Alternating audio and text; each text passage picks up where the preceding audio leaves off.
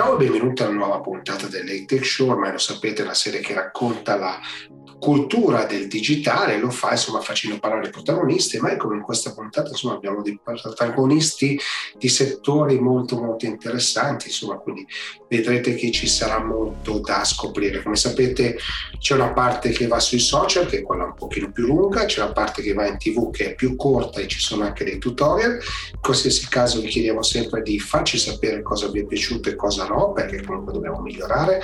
E come sempre, visto che siamo sui social, metterci like e quant'altro. Ringrazio anche tutti coloro che stanno ascoltando il podcast, è stato un'esplosione di successo in questi ultimi 2 mesi, quindi veramente grazie mille. Non perdiamoci chiacchiere e partiamo. Sono qui con Ivan Mazzoleni di Flowy per capire un po' cosa sta facendo questa banca, che è una banca innovativa e rivoluzionaria, puntata sulla sostenibilità e sulla tecnologia, no? Sono forse i vostri temi principali, o sbaglio, Ivan? Totalmente corretto, addirittura utilizzando un po' una nuova parola che è una fusione appunto tra innovazione e sostenibilità. Vogliamo essere innovable, vogliamo parlare, diffondere e agire innovability, cioè appunto una innovazione che richiede quindi il fare diversamente le cose avvalendosi anche di tecnologia, ma innovazione a 360 gradi non è solo tecnologia, nel nostro caso ha una fortissima componente anche tecnologica, con il fine ultimo di cambiare le cose per l'esperienza delle persone, ma anche e al tempo stesso soprattutto per l'ambiente. Sai bene quanto è grave e importante la crisi climatica in atto. Ho avuto la fortuna a tal proposito di fare trascorrere 10 anni e mezzo della mia vita professionale, che è circa il 50% della mia vita lavorativa, in Microsoft, e nessuno è perfetto, tutti sono da migliorare, però è stato tra i first mover proprio in un approccio tecnologico alla sostenibilità energetica dei data center, che sono fortemente energivori, ed è stata un po' la prima delle big tech che si è data un obiettivo alla carbon neutrality e poi addirittura si è proposta di oltrepassare la carbon neutrality, che è compensare le emissioni che non riesci ad annullare, a ridurre, ma Microsoft si è posta l'obiettivo di qui al 2050 di diventare carbon negative. Noi un po' ispirati anche da questa partnership, e per quello che da subito siamo diventati carbon neutral come azienda, e stiamo iniziando a fare una serie di progettualità che sono già carbon negative. Banca che ovviamente utilizza tutti questi strumenti digitali, no? Ovviamente strumenti che servono a voi per fare business, per sviluppare le vostre strategie, ma al tempo stesso immagino che ci sia una customer experience molto spinta, no? Quindi andare a dei touch point diversi degli utenti e capire un po' cosa succede. Se puoi raccontarci un po' questo.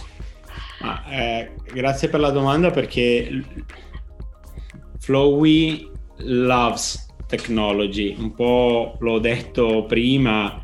10 anni e mezzo in Microsoft, alcuni colleghi sono former Microsoft employee, parlo di Marco Segato, Cristina Tognazzo, ma in generale qualsiasi persona in Flowy ama la tecnologia a diversi gradi, la usa o addirittura la scrive, ok? Fa coding. Flowy usa ampiamente la tecnologia sia nella relazione con le persone all'esterno, quindi parlavi di touch point, dai digital creators a una serie di anche utilizzo. Abbiamo usato in maniera intensiva l'artificial intelligence per fare delle transition sviluppate dall'artificial intelligence in uno spot, vero e proprio spot, il primo con cui Flowy si è presentata al mercato Together We Flow. L'experience che hai detto nella app, l'utilizzo delle AI nell'onboarding e altre cose di questo genere qui, piuttosto che i controlli sull'antiriciclaggio, l'antifrode, fino a proprio come siamo strutturati, direi radicati, e che tipo di organizzazione abbiamo adottato. Ti parlo che Flowey è più confrontabile, paragonabile a una software company o tech company che a una banca. Immagino che siate una data driven company sotto tutti i punti di vista. Totalmente. Abbiamo avuto un approccio molto radicale, forte nei confronti del cloud, dove siamo il primo e unico player finance in Italia full cloud, perché altri hanno dichiarato ma hanno ancora il servizio di core banking in modalità on-premise, cioè in data center fisici locali. Flowey è end-to-end, tutta Flowey è in cloud e nella modalità più evoluta di software as a service o platform as a service. L'architettura tecnologica che utilizza Flowey è chiaro che lo dico io, ma te lo farei dire dalle persone di PricewaterhouseCoopers che hanno fatto l'assessment tecnologico. I senior partner hanno dichiarato che non avevano mai visto un'architettura tecnologica così innovativa come quella che hanno visto di Flowey, perché abbiamo fatto utilizzo veramente a piene mani di tutto lo sviluppo architetturale a microservizi, enfatizzato ulteriormente dalla logica Kubernetes, container, Dockers e quant'altro, consentendo quindi, perché è così importante questa infrastruttura architettura tecnologica? Perché determina molto il tuo modo poi di operare. Abbiamo abbracciato pienamente, siamo una lean and agile organization, non abbiamo un organigramma classico, piramidale, le caselle, parliamo di perspective, ci sono nomi un po' fancy come ad esempio il mio Cultural Energy Orchestrator, che non è Chief Executive Officer. Gli altri leader delle perspective si chiamano Experience Design, Value Ecosystem, Happiness and Services and Augmented Intelligence, e al centro Culture Studios. C'è sinergia e interconnessione tra tutte queste perspective. E ti parlo che non li conto neanche più i rilasci software che abbiamo fatto. Ogni 15 giorni noi rilasciamo uno sprint e credo che abbiamo superato, siamo circa al 50° sprint, vuol dire che da quando siamo nati abbiamo fatto 50 rilasci software, tra quelli infrastrutturali di architettura e quelli applicativi di front-end. Abbiamo la capacità di intervenire nella bug fixing e correction a seconda dei casi in tempi minuti, perché adottiamo, a differenza di quello che è il classico mondo aziendale dove c'è una linea di developer di production e una linea di maintenance che spesso sono disgiunte, nella nostra chi ha codato è referente anche per il bug fixing, quindi sono anche stimoli a codare molto bene, perché se non codi bene il fixing e il running di quella roba ti ritorna a te. Ecco, quindi ti dico, una flow, ecco, gran parte non si vede fuori all'esterno, ok? Si vede più il nostro innovability, si vede molto più la sustainability, no? L'approccio green e sustainable di Flowey riverbera di più verso l'esterno, ma questo è molto, dicono gli anglosassoni, rooted, radicato in un approccio tecnologico veramente molto molto innovativo.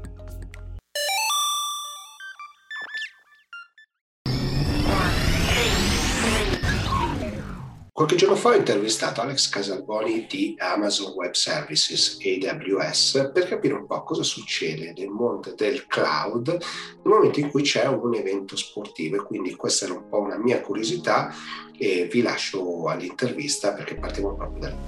In questo periodo voi siete molto attivi, no? Lo sport è diventato molto molto importante. Ci puoi raccontare, Alex, che cosa state facendo? Sì, guarda, ci sono tantissimi fronti su cui il cloud sta supportando e in un certo senso quasi cambiando, no? Migliorando e aiutando i team e le leghe a migliorare gli sport. Secondo me ci sono diversi fronti, nel senso che c'è un fronte molto vicino a ciò che vivono i fan, no? Ciò che viviamo noi che guardiamo gli sport da casa, e quindi possiamo vedere per esempio grafiche in sovrimpressione, statistiche, prediction, no? Quindi previsioni, non so, sul giocatore che sta per fare gol, allora vedi che ha l'87% di probabilità di segnare, oppure altre statistiche, non so, sul mondo della Formula 1 o insomma di altri sport che noi possiamo guardare da casa e quindi che ci migliorano l'esperienza in quanto spettatori. E poi ci sono altri due fronti che, se vuoi, sono un po' meno nascosti, sono un po' meno visibili dai fan, ma sono altrettanto importanti.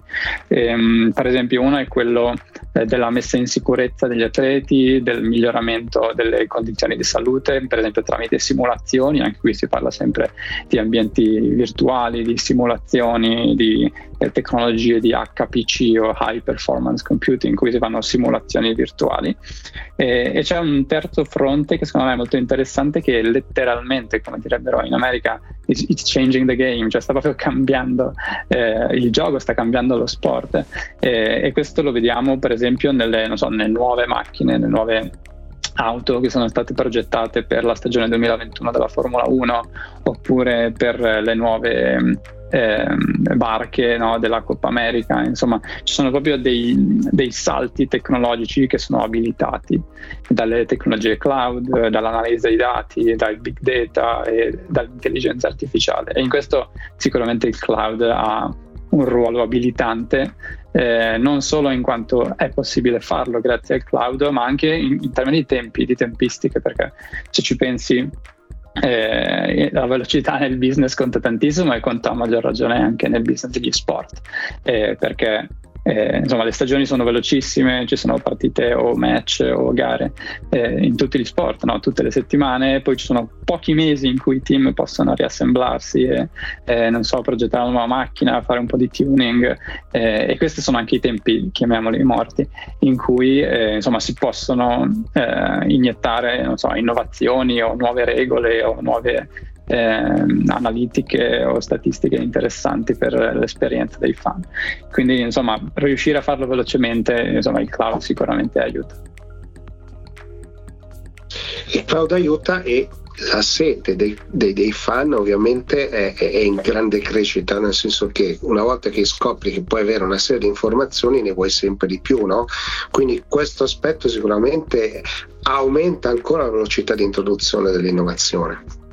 Sì, i fan lo richiedono, e ci sono sport che si prestano a questo. Se ci pensi, ci sono sport, insomma, la cui complessità, mi viene da pensare alla Formula 1, è molto strategica, e quindi per esempio il team della Formula 1 ha proprio come obiettivo quello di rendere i match, le gare, più comprensibili, più facili da seguire, ma anche più interessanti, più interattive, no? In cui puoi capire le decisioni strategiche che vengono prese ai box, no? Quando il pilota parla con le persone ai box, vengono prese tante decisioni che, insomma, storicamente è difficile intuirle o è difficile immaginarsele. Con questi dati, per esempio, ci sono centinaia di sensori in ogni macchina che possono essere raccolti ogni secondo, gigabyte e gigabyte di dati. Ma secondo me c'è una storia ancora più interessante che riguarda proprio la Formula 1, che è, cioè, tu devi pensare, ci sono 500 milioni di fan che a ogni gara della Formula 1 si mettono a guardarla, vogliono capirla e vogliono soprattutto riuscire a vedere quei momenti, no, di ruota a ruota, i sorpassi. Quelle sono le parti salienti, le parti anche più divertenti per un fan. E c'è una sessione del reInvent molto bella che poi magari ti linkerò e mi piacerebbe girartela, in cui il team Formula 1 parla proprio di come hanno utilizzato AWS per progettare le nuove auto del 2021 con questo obiettivo in testa, nel senso che le auto hanno a livello fisico, no? A livello di aerodinamica, hanno un carico aerodinamico, per cui la macchina, le due macchine quando sono una davanti all'altra, la macchina dietro ha un calo di carico aerodinamico incredibile, fino al 30, fino al 40%, quindi questa cosa riduce la probabilità o il successo di un eventuale sorpasso. Per quello storicamente era difficile superare una macchina davanti a te. Ecco, con questa idea, no, di massimizzare il numero di sorpassi, di massimizzare in sicurezza ovviamente le azioni salienti, sorpassi in curva, tutte queste cose qua, si sono messi a riprogettare completamente la struttura dell'auto per fare in modo che queste perturbazioni aerodinamiche, anziché andare direttamente verso l'auto dietro di te, vanno più verso l'alto, e quindi la diminuzione di carico aerodinamico passa dal 30-40% a solamente il 5 o il 6%, e questo è un cambiamento epico, e lo vedremo e lo stiamo vedendo in questa stagione 2021. Pensa che prima di usare AWS i ragazzi della Formula 1 utilizzavano un supercomputer, chiamiamolo così, di 20 core, che loro tutte le notti assemblavano e poi disassemblavano la mattina per fare queste simulazioni, perché oltre alla galleria del vento, che è il modo tradizionale un po' più classico in cui poter fare simulazioni nel mondo reale, da circa 10-15 anni ciò che si fa in questo settore è fare simulazioni virtuali, proprio simulazioni fluidodinamiche. E insomma, con questi 20 core tutte le notti loro facevano queste simulazioni. Poi a un certo punto hanno iniziato a farle su AWS con un cluster di 200 core, e questo era già 2000 volte più veloce di ciò che avevano on-premises, quindi era già stato un cambio epocale, ma non bastava, perché anche con questi 200 core ci mettevano circa 14 ore per fare una singola simulazione con una singola macchina. Figurati quanto ci mettevano con due macchine. Questa simulazione ci metterebbe 40 giorni su un laptop normale, quindi comunque parliamo di simulazioni molto pesanti. Pensa che oggi invece sono riusciti a portare questa simulazione a doppia macchina a meno di 8 ore usando un cluster HPC su AWS che ha più di 7300 core, e questo, insomma, sono riusciti nel giro di 30 ore a far girare tutte le simulazioni che gli servivano, e ciò gli ha permesso di avere le nuove macchine della stagione 2021 con il design giusto per appunto avere solamente questo 7% di modifica del carico aerodinamico. Secondo me è un caso d'uso davvero interessante. Assolutamente. E poi qui stiamo parlando ovviamente di massimo della tecnologia spinta alla prestazione, no? Cioè quindi il top nel top, no? Perché ovviamente niente è più diciamo challenge sfidante della Formula 1, no? Nel frattempo voi come AWS avete anche iniziato a introdurre tutta una serie di grafiche che aiuteranno noi appassionati, quindi non i tecnici, a comprendere meglio quello che sta accadendo, no? Quindi qualcosa già abbiamo iniziato a vedere, so che a giugno arriverà qualcosa di ancora più clamoroso, quindi poi può spiegarci, perché tutto ciò verrà ovviamente in tempo reale, quindi raccolti i dati e mostrati a noi telespettatori. Sì, guarda, la sfida è duplice, perché ci sono migliaia e migliaia di eventi al secondo che vengono raccolti dalle auto, e quindi quelli sono dati in tempo reale, ma ci sono anche decenni di dati storici che offline, quindi prima delle gare, vengono analizzati e vengono, come dire, utilizzati per allenare un modello di machine learning o un modello predittivo, quindi possa aiutare durante la gara a fare delle predizioni, a indovinare per esempio cosa succederà fra 7 giri, se quel team decide di fare un pit stop adesso oppure se decide di farlo fra qualche altro giro. Insomma, tutte queste cose che magari gli appassionati storici riescono a fare perché hanno 20 anni di esperienza e sanno ormai predire come potrebbe andare la gara, ma è importante, secondo me è molto utile riuscire a fare con delle grafiche in tempo reale che aiutano anche noi nuovi appassionati che non hanno tutti quegli anni di esperienza. E quindi sì, ci sono 6 nuove. Scusa se ti interrompo, ma è giusto per capire a me, no? Cioè, ovviamente ogni auto ha i propri dati che vanno sui propri server e girano, la telemetria, chiamiamola così per semplificare. Voi da lì estraete invece un altro dataset che utilizzate per queste cose, corretto? Sì, praticamente ogni auto ha circa 120 sensori che collezionano dati ogni secondo, cioè migliaia di data point, e questi vengono collezionati direttamente su Amazon S3, quindi su un bucket in cui tutti questi dati sono a disposizione, e poi c'è tutto un sistema che prende tutti questi dati, quindi la velocità, la posizione dell'auto, il tempo fatto sul percorso fino ad ora, l'angolo di curvatura della curva che sta facendo ora la macchina, insomma ci sono un sacco di proprio metriche, e queste vengono utilizzate per fare delle prediction. Per esempio c'è una delle 12 insight, cioè le analisi in sovraimpressione, ce ne sono state 12 nel 2019, nel 2020 ce ne sono 6 nuove quest'anno. Insomma, una di queste insights utilizza proprio questi dati in tempo reale, per esempio il grado di sovrasterzo o sottosterzo, per predire la probabilità di un testacoda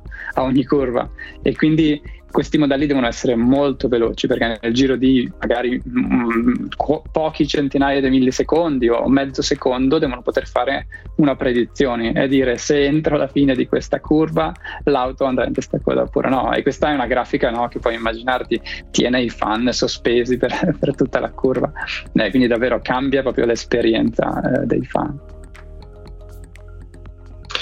Cambia l'esperienza. Ovviamente voi avete a disposizione tutti i dati, immagino che poi ci siano tutti i sistemi di sicurezza ai massimi livelli, perché ovviamente poi ogni casa ovviamente è gelosa, no, dei propri dati, no? Quindi questa apertura verso il mondo esterno è importante, no? Però, insomma, se parliamo della Formula 1 abbiamo visto i casi di spionaggio negli ultimi anni abbastanza clamorosi, no? Io credo che ci sia una grande apertura, no, verso questo. Ma come si fa a fare un data management di questi dati in tempo reale e mostrarli poi, per cui c'è addirittura un output importante? Quanto lavoro c'è dietro? Guarda, ci sono tante sfide, ovviamente, non solo la mole di dati, perché spesso parliamo di petabyte di dati per una singola stagione, e quindi comunque avere uno storico di tanti anni diventa impegnativo solo parlare di dove lo salviamo, no? E Amazon S3 in questo caso ti fornisce uno storage letteralmente virtualmente infinito, e quindi per la parte dell'archiviazione storica è relativamente facile fare l'ingestion, quindi archiviare e poi tenerli come dato storico. Ma c'è un'altra sfida secondo me che è interessante, che è non solo per la Formula 1 ma anche per tanti altri sport. Prendo per esempio il calcio con la Bundesliga in Germania, che sta utilizzando tecnologia molto simile per predire, fare analitiche e statistiche in tempo reale con il machine learning, che tanti di questi sport hanno dei picchi incredibili, cioè la durata di una partita magari è concentrata tutta nel giro di 1 ora, 2 ore, 3 ore durante i weekend, e poi hai zero attività, o comunque non hai bisogno di utilizzare quella tecnologia, quei cluster giganti di macchine che sono pronte a rispondere alle chiamate API per giorni interi o addirittura per settimane o mesi interi durante la pausa tra una stagione e l'altra. E prova a immaginare se queste aziende dovessero fare over provisioning e quindi comprare hardware solo per gestire un picco di poche ore durante il weekend, e per poi non utilizzare quell'hardware per la maggior parte dei giorni durante l'anno, sarebbe un grande spreco di risorse. Utilizzando il cloud riescono a gestire i picchi e poi il giorno dopo, il lunedì mattina, si spegne tutto e non pagano nulla. Quindi anche questa idea di flessibilità e di elasticità sicuramente è molto utile per le sfide che hanno questi sport. Sì, il cloud ha reso possibile una grandissima potenza di calcolo per il tempo limitato, e ovviamente non solo per il tempo limitato ma anche e soprattutto una disponibilità quando serve, no? Per cui questo l'abbiamo imparato, insomma, AWS con Amazon, insomma, ci ha insegnato questo già da parecchio tempo, no? Insomma, i Black Friday ci hanno insegnato qualcosa nel passato, no? Un'ultima domanda è: secondo te, visto che l'esperienza anche dal punto di vista non solo di chi fa sport ma chi insomma ne può, insomma, lo può guardare, questa esperienza ovviamente sta cambiando, e sta cambiando non solo sulla fruizione ma anche sui tipi di schermi, no, che abbiamo a disposizione. Se devi pensare da qui a 2-3 anni, che cosa potremo vedere? C'è uno schermo in cui ci abbiamo tutte le informazioni, le statistiche, queste predizioni, dall'altra parte guardiamo e basta, o sarà solo qualcosa di sovraimpressione? Potrebbe nascere qualcosa che sia addirittura un gioco anzi, basato sui dati, in cui insomma un nuovo fantacalcio, mettiamola così, giusto per fare un esempio concreto. Secondo me è possibile. Sicuramente oggi i consumatori anche degli sport sono abituati ad avere i dati a disposizione, sono abituati a avere disponibilità on demand di questo tipo di informazione, cosa che magari 10 anni fa aspettava il lunedì mattina di vedere i risultati sul giornale o sulla gazzetta, insomma, quindi è cambiato anche proprio la mentalità del consumatore, che si aspetta e ha un certo tipo di aspettativa verso i dati in tempo reale, l'applicazione sul telefono in cui hai tutti i risultati, magari la notifica push in cui a ogni gol mi arriva una notifica sul telefono. Quindi sicuramente, cambiando le aspettative, cambieranno anche insomma le funzionalità, i business model o le opportunità, come dicevi tu. Posso immaginarmi, come dicevi tu, una della gamification o delle meta applicazioni sopra gli sport, o addirittura magari applicazioni di realtà aumentata in cui insomma ti sembra di essere lì sul campo. Sicuramente ci sono tante idee che possono essere applicate non solo in Italia ma in tutti i paesi e in tantissimi altri sport. Quello su cui sono sicuro è che il cloud sarà il punto focale di tutte queste innovazioni.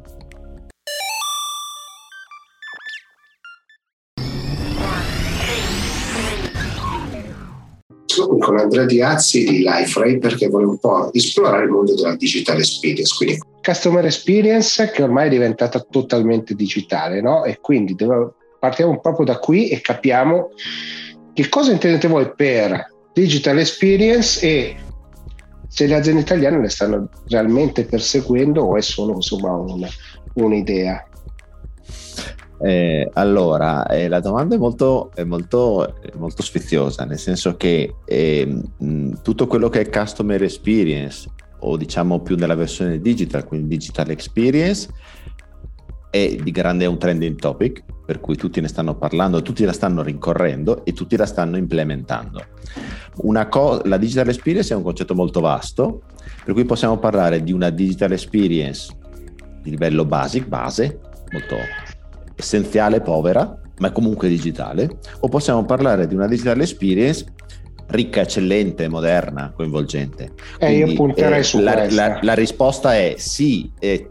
In Italia o in generale la customer experience o la digital experience è un obiettivo, molti ci stanno lavorando, abbiamo un livello di digitalizzazione abbastanza elevato, soprattutto nella parte del settore privato, ma il lavoro che rimane da fare è alzare il livello di questa customer experience.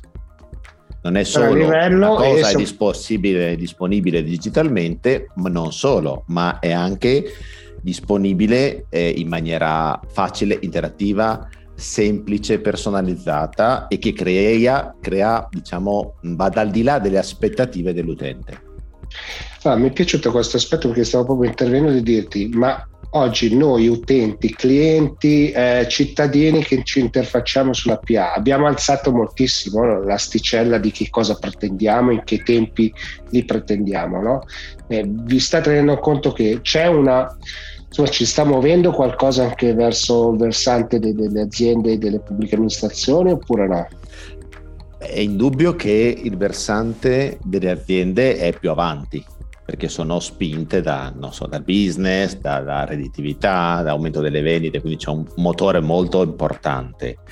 Il trend che stiamo riscontrando con i nostri clienti della pubblica amministrazione è che la pubblica amministrazione si è resa conto che non serve solo digitalizzare il servizio, ma serve avvicinarsi alle aspettative tremendamente alte che hanno i cittadini come me o come te, perché usufruiscono di esperienze digitali nel settore privato.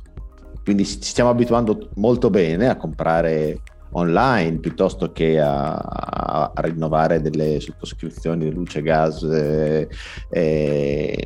online e ci aspettiamo una customer experience simile nel servizio pubblico, che ovviamente in Italia l'esperienza del cittadino in termini di servizi pubblici non è storicamente positiva, no? E quindi c'è questo gap enorme, quindi gli enti pubblici si sono resi conto che devono andare incontro a aspettative così alte e quindi sono spinti in questo processo. Ci sono enti pubblici come ad esempio il Comune di Milano che hanno avviato questa filosofia per cui i servizi a disposizione del cittadino tendono a questa fantastica user experience a cui siamo abituati nel settore privato, che probabilmente è irraggiungibile, ma comunque ci si può avvicinare. Per fare questo non bisogna solo cambiare le modalità, bisogna cambiare gli obiettivi. L'obiettivo prima della pubblica amministrazione era fornire un servizio online, così lo puoi fare online. Adesso l'obiettivo diventa offrire un servizio online facile, comodo, rapido, che vada al di là delle aspettative e che comunque crei anche engagement, questa parola che è sempre usata nel settore privato, l'engagement del cliente, no? La fidelizzazione, che il cliente parli bene della tua azienda, molto contento, il servizio funziona molto bene. Avere questo engagement nel settore pubblico alcuni anni fa non ci si pensava, non era importante, l'importante era puramente dare il servizio. Adesso no, bisogna creare un engagement in modo che il cittadino sia invogliato e non obbligato a fare tutta una serie di operazioni digitali, non solo, mentre le fa gli venga voglia, esagero per rendere il concetto, di farne altre. È stato così facile rinnovare un tal documento, sai cosa ti dico? Adesso anche quell'altro che sempre facevo in un altro modo lo faccio, e quindi c'è una un tentativo di promuovere sempre di più servizi pubblici come se fossero prodotti di aziende private, con un motore dietro diverso. Il pubblico è dare un servizio, il cittadino deve essere contento, il cliente deve comprare di più perché non c'è il parametro del business, no? Ma queste due esperienze e gli obiettivi diventano sempre più convergenti, e quindi parlando con un'entità pubblica quasi a volte, vedendo i loro obiettivi, sembra di parlare con un'azienda privata, perché parla di engagement, parla di comunicazione, parla di coinvolgimento, parla di segmentazione, parla di personalizzazione, linguaggio che fino a 5-10 anni fa era proprio solo del settore privato. Hai fatto l'esempio di Milano, di Roberta Cocco, che è una mia cara amica, e quindi un buon esempio di strategia digitale. Vorrei un po' capire questo, però io sono Gigi quando mi interfaccio con un'azienda, quando mi interfaccio con una pubblica amministrazione, insomma sono sempre io, però ho 1000 sfaccettature diverse. Come si fa a gestire questo? Probabilmente la risposta è la personalizzazione. Noi siamo il mondo della pubblica amministrazione, è un mondo in cui è uguale per tutti. Tu devi fare un certificato, un documento, io lo faccio, dobbiamo fare lo stesso percorso. Logico, siamo uguali. Di fatto non è così, non siamo uguali, perché se tu hai più di 75 anni, hai determinate esigenze e interessi, e io magari ne ho 30 e ho altri interessi, magari il percorso che dobbiamo fare per accedere al servizio pubblico è diverso. Magari tu hai bisogno di una experience diversa, hai bisogno più semplice, con bottoni più grandi perché magari non vedi bene, non ci può aspettarsi l'agilità digitale di una persona di una certa età rispetto a un ragazzo. Per cui anche lì la capacità di segmentare l'utenza in base alle loro esigenze e alle loro caratteristiche, che è un primo step. Poi c'è un secondo step che è non solo in base alle loro caratteristiche, ma in base ai loro comportamenti, e in questo caso entra il concetto della segmentazione dinamica.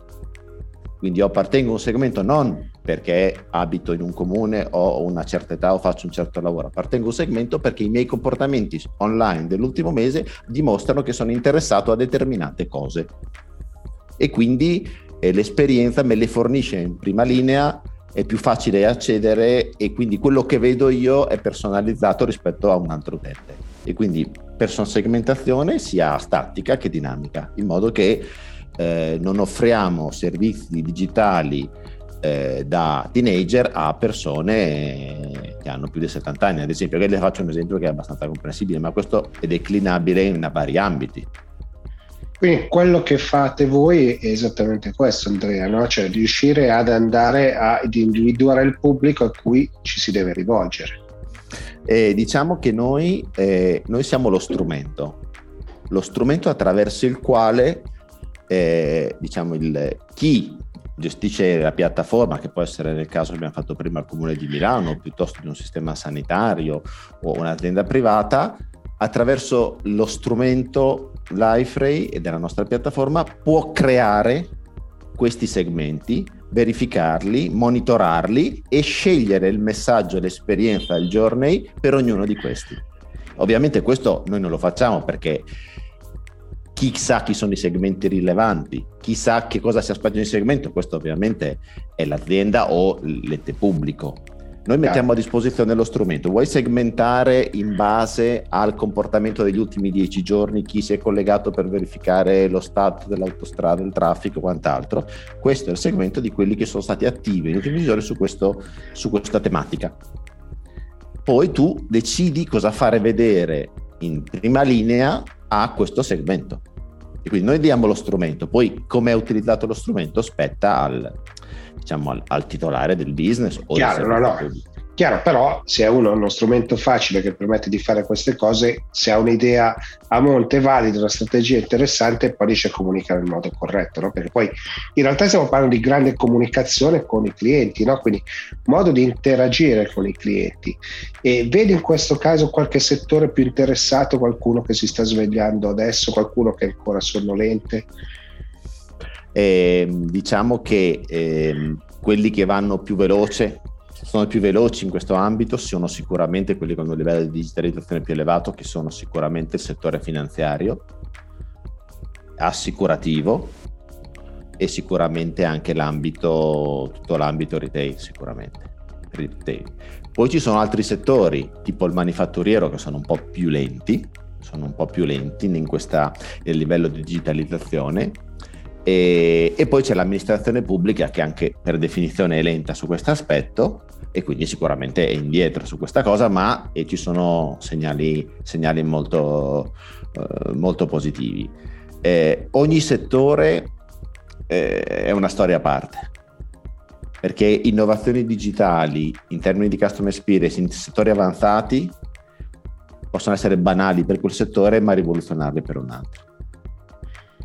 Certo, quindi il piano è ovviamente diverso e a seconda proprio non solo del settore, ma magari anche dei segmenti del settore, no? Se pensiamo al finanziario, finanziare una banca ha un certo tipo di esigenza, chi deve fare investimenti in un'altra, quindi anche lì poi insomma si rimischiano un po' le carte, no? Quindi sì, assolutamente. Ci sono settori in cui la digitalizzazione non è solo un miglioramento dell'esperienza, ma è anche una questione di sopravvivenza. Cambia il modello di business della banca, dell'assicurazione, questi purtroppo stanno aprendo un sacco di filiali, cambia il modello e quindi lì forse loro sono più avanti perché è una necessità vitale.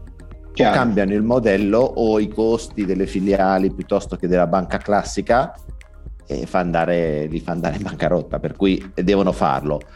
Per altri settori forse non è così impellente, è piuttosto un mancato guadagno, un mancato di opportunità, sfruttare un'opportunità di vendere di più, di incrementare le vendite, ma comunque se non la sfrutto comunque ho comunque un livello di vendita accettabile, quindi c'è una meno sensazione di urgenza per questi aspetti, per determinati settori, che può essere il settore agricolo, settore manufatturiero alimentare o piuttosto, non so, della pesca o cose del genere, che hanno realtà molto diverse. Noi sempre quando pensiamo di digitalizzazione pensiamo ai servizi al cittadino, all'assicurazione della banca e a comprare online marche conosciute, ma ci dimentichiamo di settori come non so, prodotti per la ferramenta, i chiodi, le viti, qualsiasi settore che sono molto diversi da questo punto di vista, in cui diciamo l'aspetto fisico è ancora importante.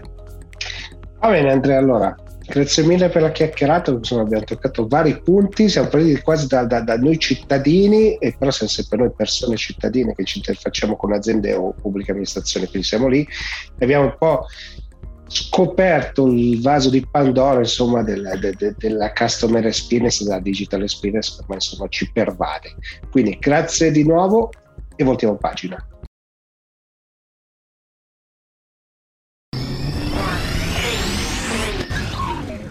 Sono qui con Giuliano Di Danieli di Prima Posizione perché poi volevo capire un po' cosa sta succedendo sulla digitalizzazione delle aziende italiane. No? Se ne parla tantissimo, però cerchiamo un po' di metterci un po' il naso dentro, di capire cosa sta succedendo. Tanto per cominciare, benvenuto Giuliano.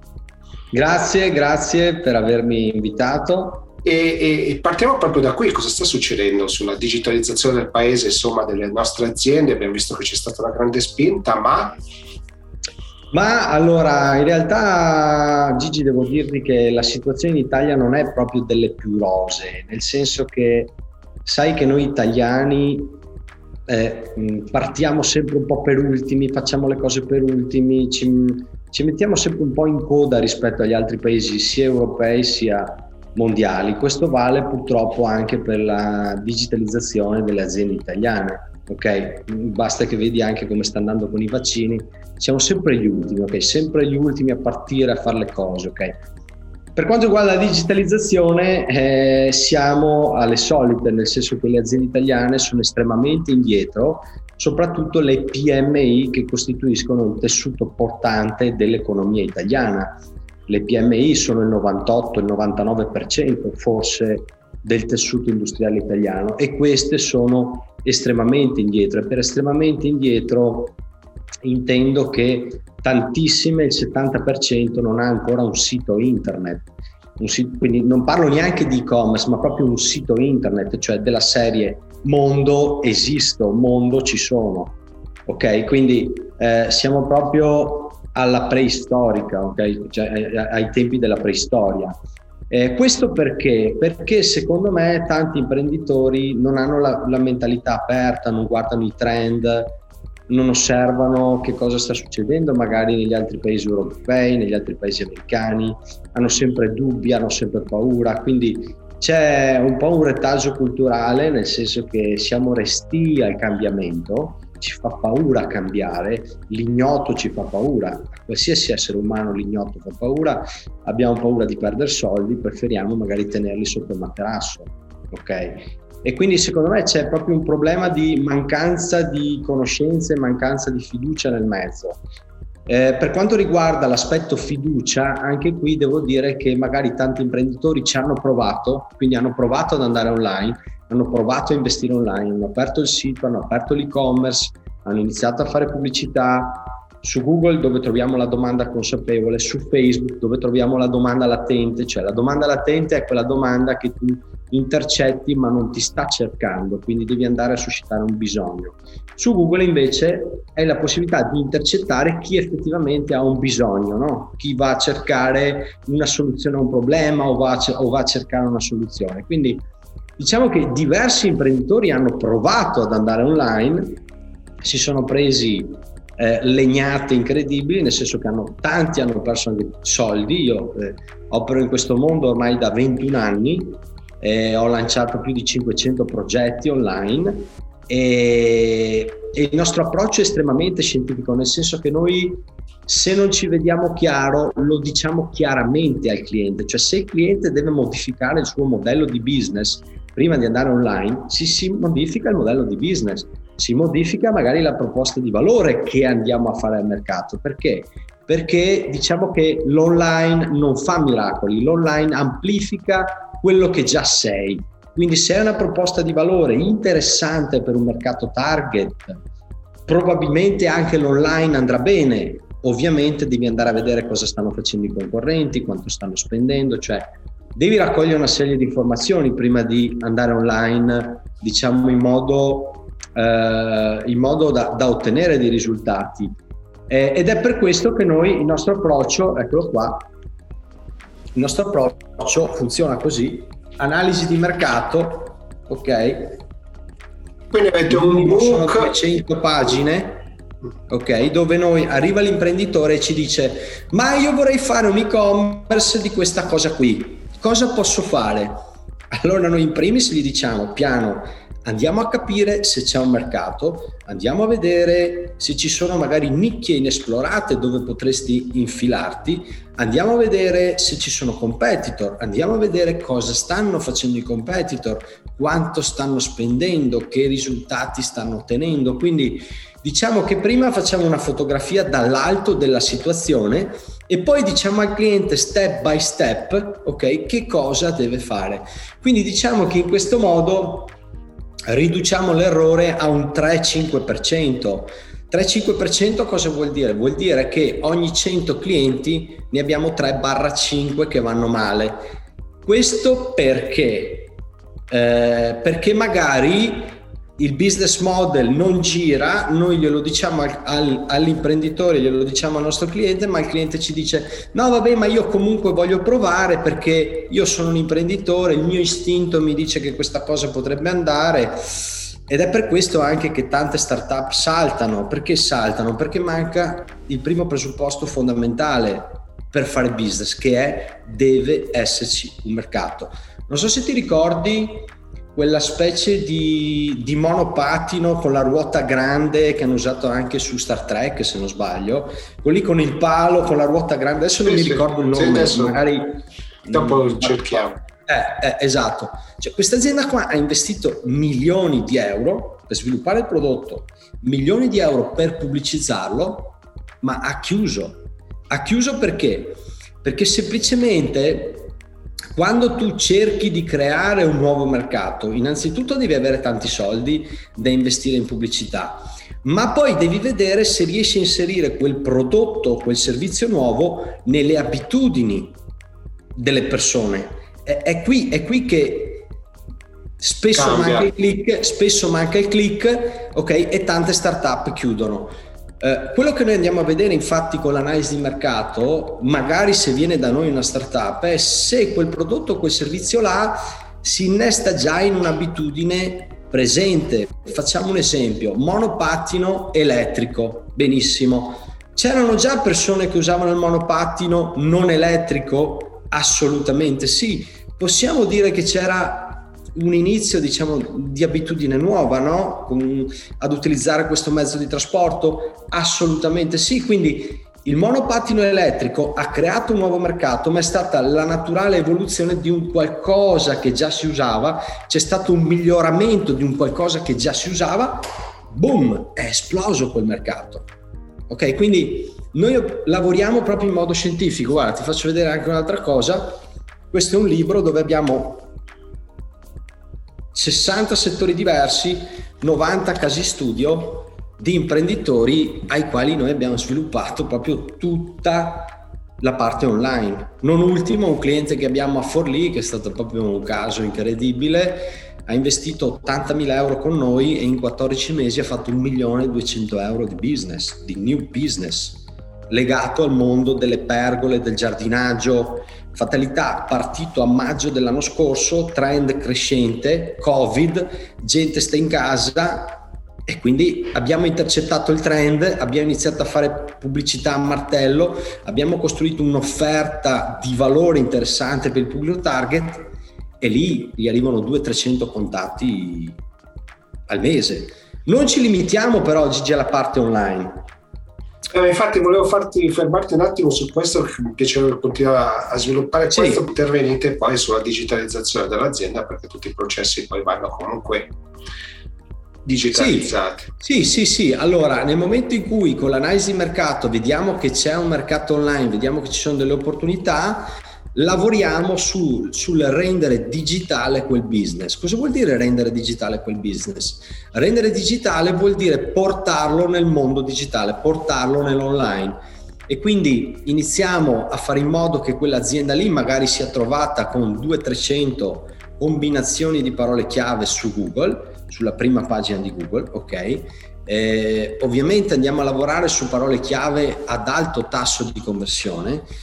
Ad alto tasso di conversione sono quelle parole chiave che cerca il nostro potenziale cliente, che ci danno un sacco di informazioni su di lui. Facciamo un esempio: se io sto cercando un hotel a Venezia, ok, e cerco hotel a Venezia 2 stelle, Canal Grande, ho 4 informazioni del mio potenziale cliente che è dall'altra parte, cioè so che sta cercando un hotel a Venezia, 2 stelle, sul Canal Grande, magari adatto ai cani, ok? Quindi ho 5 informazioni. Se io ho esattamente quell'offerta lì, è chiaro che converte quel cliente, perché io ho esattamente quello che lui sta cercando. Quindi quello che noi facciamo è portare davanti al sito del nostro cliente potenziali clienti più vicini possibili alla sua offerta, e questo, diciamo, è digitalizzazione lato Google, cioè lato motori di ricerca, lato domanda consapevole, e ci mettiamo dentro anche YouTube. Poi invece c'è tutta la parte digitalizzazione sui social, dove diciamo che la fa da padrone un po' Facebook, perché Facebook, voglio dire, ha Facebook, a Instagram, ok, e poi vabbè, in minima parte c'è LinkedIn, e adesso stanno partendo altri social, però diciamo che noi ci concentriamo soprattutto su questi 2, quindi Facebook piuttosto che Instagram, piuttosto che LinkedIn in alcuni casi. E quindi anche là abbiamo un processo di digitalizzazione che consiste nel far vedere al mondo che quell'azienda lì esiste, con un sistema di comunicazione periodico su questi social che solitamente è giornaliero, devi essere presente day by day, ok? Però devi essere presente day by day con cose che ovviamente devono attirare l'attenzione e l'interesse del tuo cliente, perché se no stai perdendo tempo, ok? Diciamo che i social sono diventati un po' la nuova televisione, la nuova radio, ok, dei nostri tempi, nel senso che la gente scrive quello che fa, la gente lì passa tanto tempo libero. Considera che su Facebook mediamente le persone passano 2-3 ore al giorno in micro momenti. Micro momenti vuol dire mi alzo, vado al bagno, faccio colazione, a pranzo, alla sera davanti alla televisione, e quindi è lì che io devo intercettare il mio potenziale cliente. Posso intercettare anche il super amministratore di una grossa SPA lì dentro, perché anche lui passa del tempo, dedica del tempo, va a vedere le foto degli amici, magari pubblica qualcosa che ha fatto. Ok, quindi ho la possibilità veramente di andare a intercettare chi voglio. E poi la cosa interessante dei social è che io, una volta che ho definito, ho spiegato bene al social le caratteristiche del mio target, vado proprio a individuare quello. Per assurdo, se io avessi 100 clienti con delle caratteristiche precise, e di questi 100 clienti ho il cellulare e ho la mail, dandole in pasto a Facebook mi ritorna un pubblico simile, ok? Ecco, quindi diciamo che la prima cosa che facciamo noi per digitalizzare un'azienda è analisi di mercato.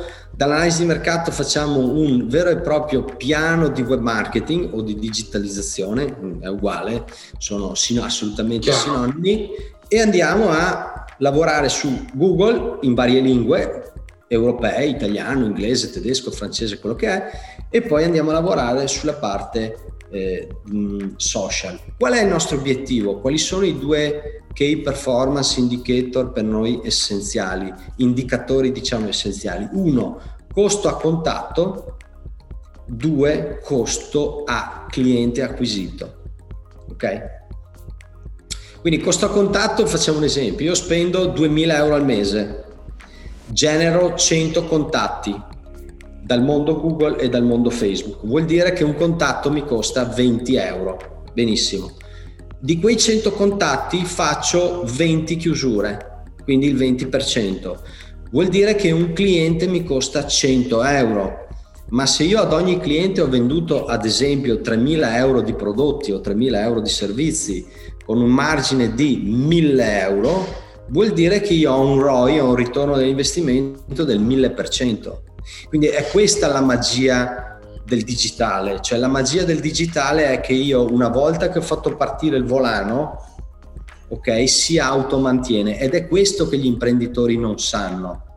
Per questo siamo estremamente indietro a livello di digitalizzazione in Italia.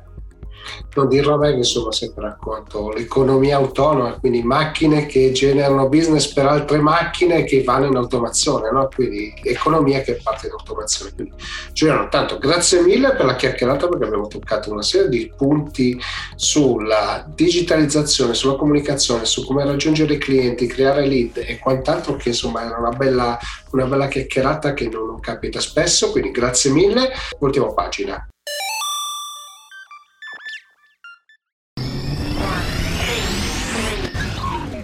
Bene, siamo giunti al termine anche di questa puntata del Tech Show, speriamo insomma che vi sia piaciuta, abbiamo toccato vari temi. Se c'è qualche argomento che volete comunque toccare, purché insomma non si tratti di bit e byte, come dico io, ma insomma si parli di qualcosa un po' di massimi sistemi, quindi di ispirazione all'uso della tecnologia, perché questo poi è lo scopo di questa serie, non esitate a contattarci.